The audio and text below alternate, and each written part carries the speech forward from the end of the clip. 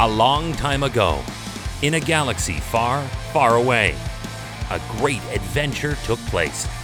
One that visited islands of the Caribbean and included some notable historic volcanoes. Hi, I'm Chris May, host of This Day in Weather History. It's a podcast from the Weather Network in Canada. I once marveled at the wonder of Montserrat as it was eternally spraying ash. And then there was Mount Pelée, looming everywhere and in every horizon as one walked through the almost Parisian streets of Fort-de-France, Martinique. Both have dark histories. This is what happened at Mount Pelée this day in weather history.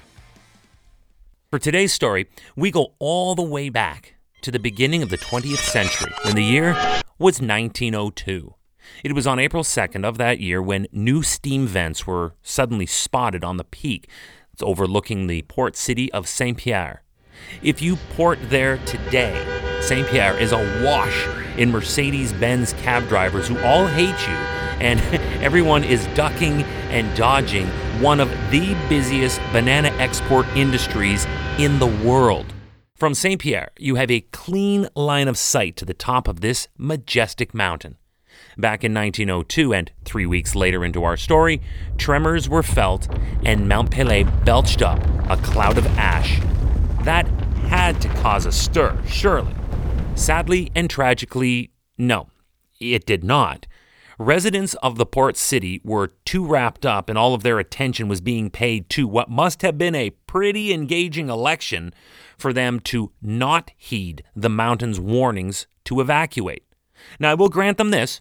They were on a normally tranquil island, and it's also 1902, so there's no tech, there's no internet. They are totally isolated from most of the world, save for maybe France, so they likely did not see that educational film on what a volcano eruption can do to the land around it, because the nearby residents misguidedly believed that the only danger from the volcano was lava flow.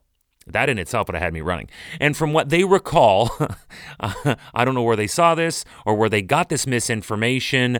They reckoned because the lava moves so slowly, they could easily just outwalk it. They were so convinced that there was no danger, some people actually wanted to get closer and proceeded to actually come outside to view the action. And it didn't even matter that there was already enough ash buildup from the eruption that it was now already blocking roads.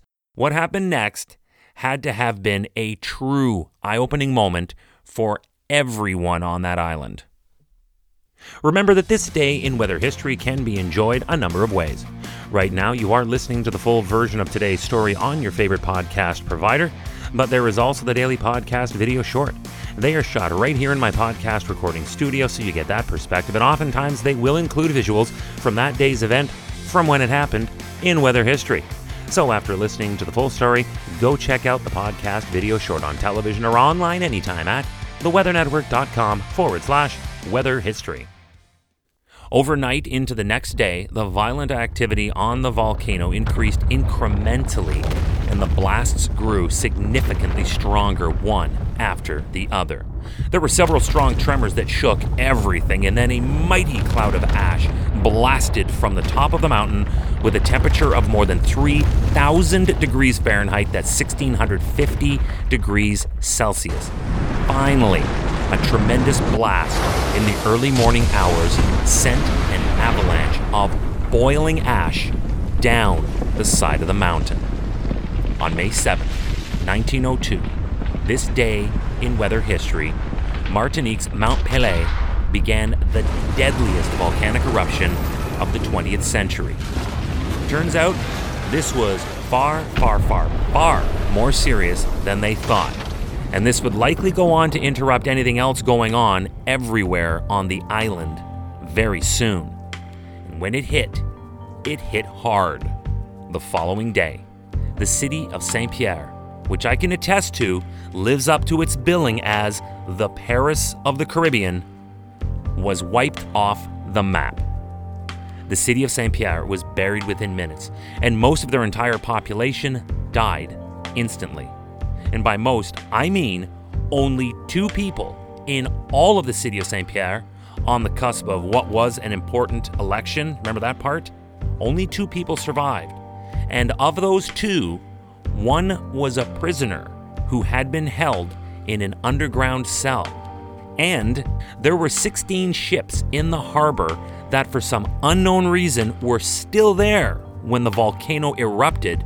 That was a regretful miscalculation because all of them were blown away by the eruption and only 1 ship survived. But even at that, only half of that 1 ship's crew survived, and of that, all suffered serious burns this day in weather history. Tomorrow is May 8th, and we're talking about what was called in 2009 a super derecho. I'll explain first what a derecho is and what it did tomorrow on this podcast, This Day in Weather History, with me, your host, Chris May.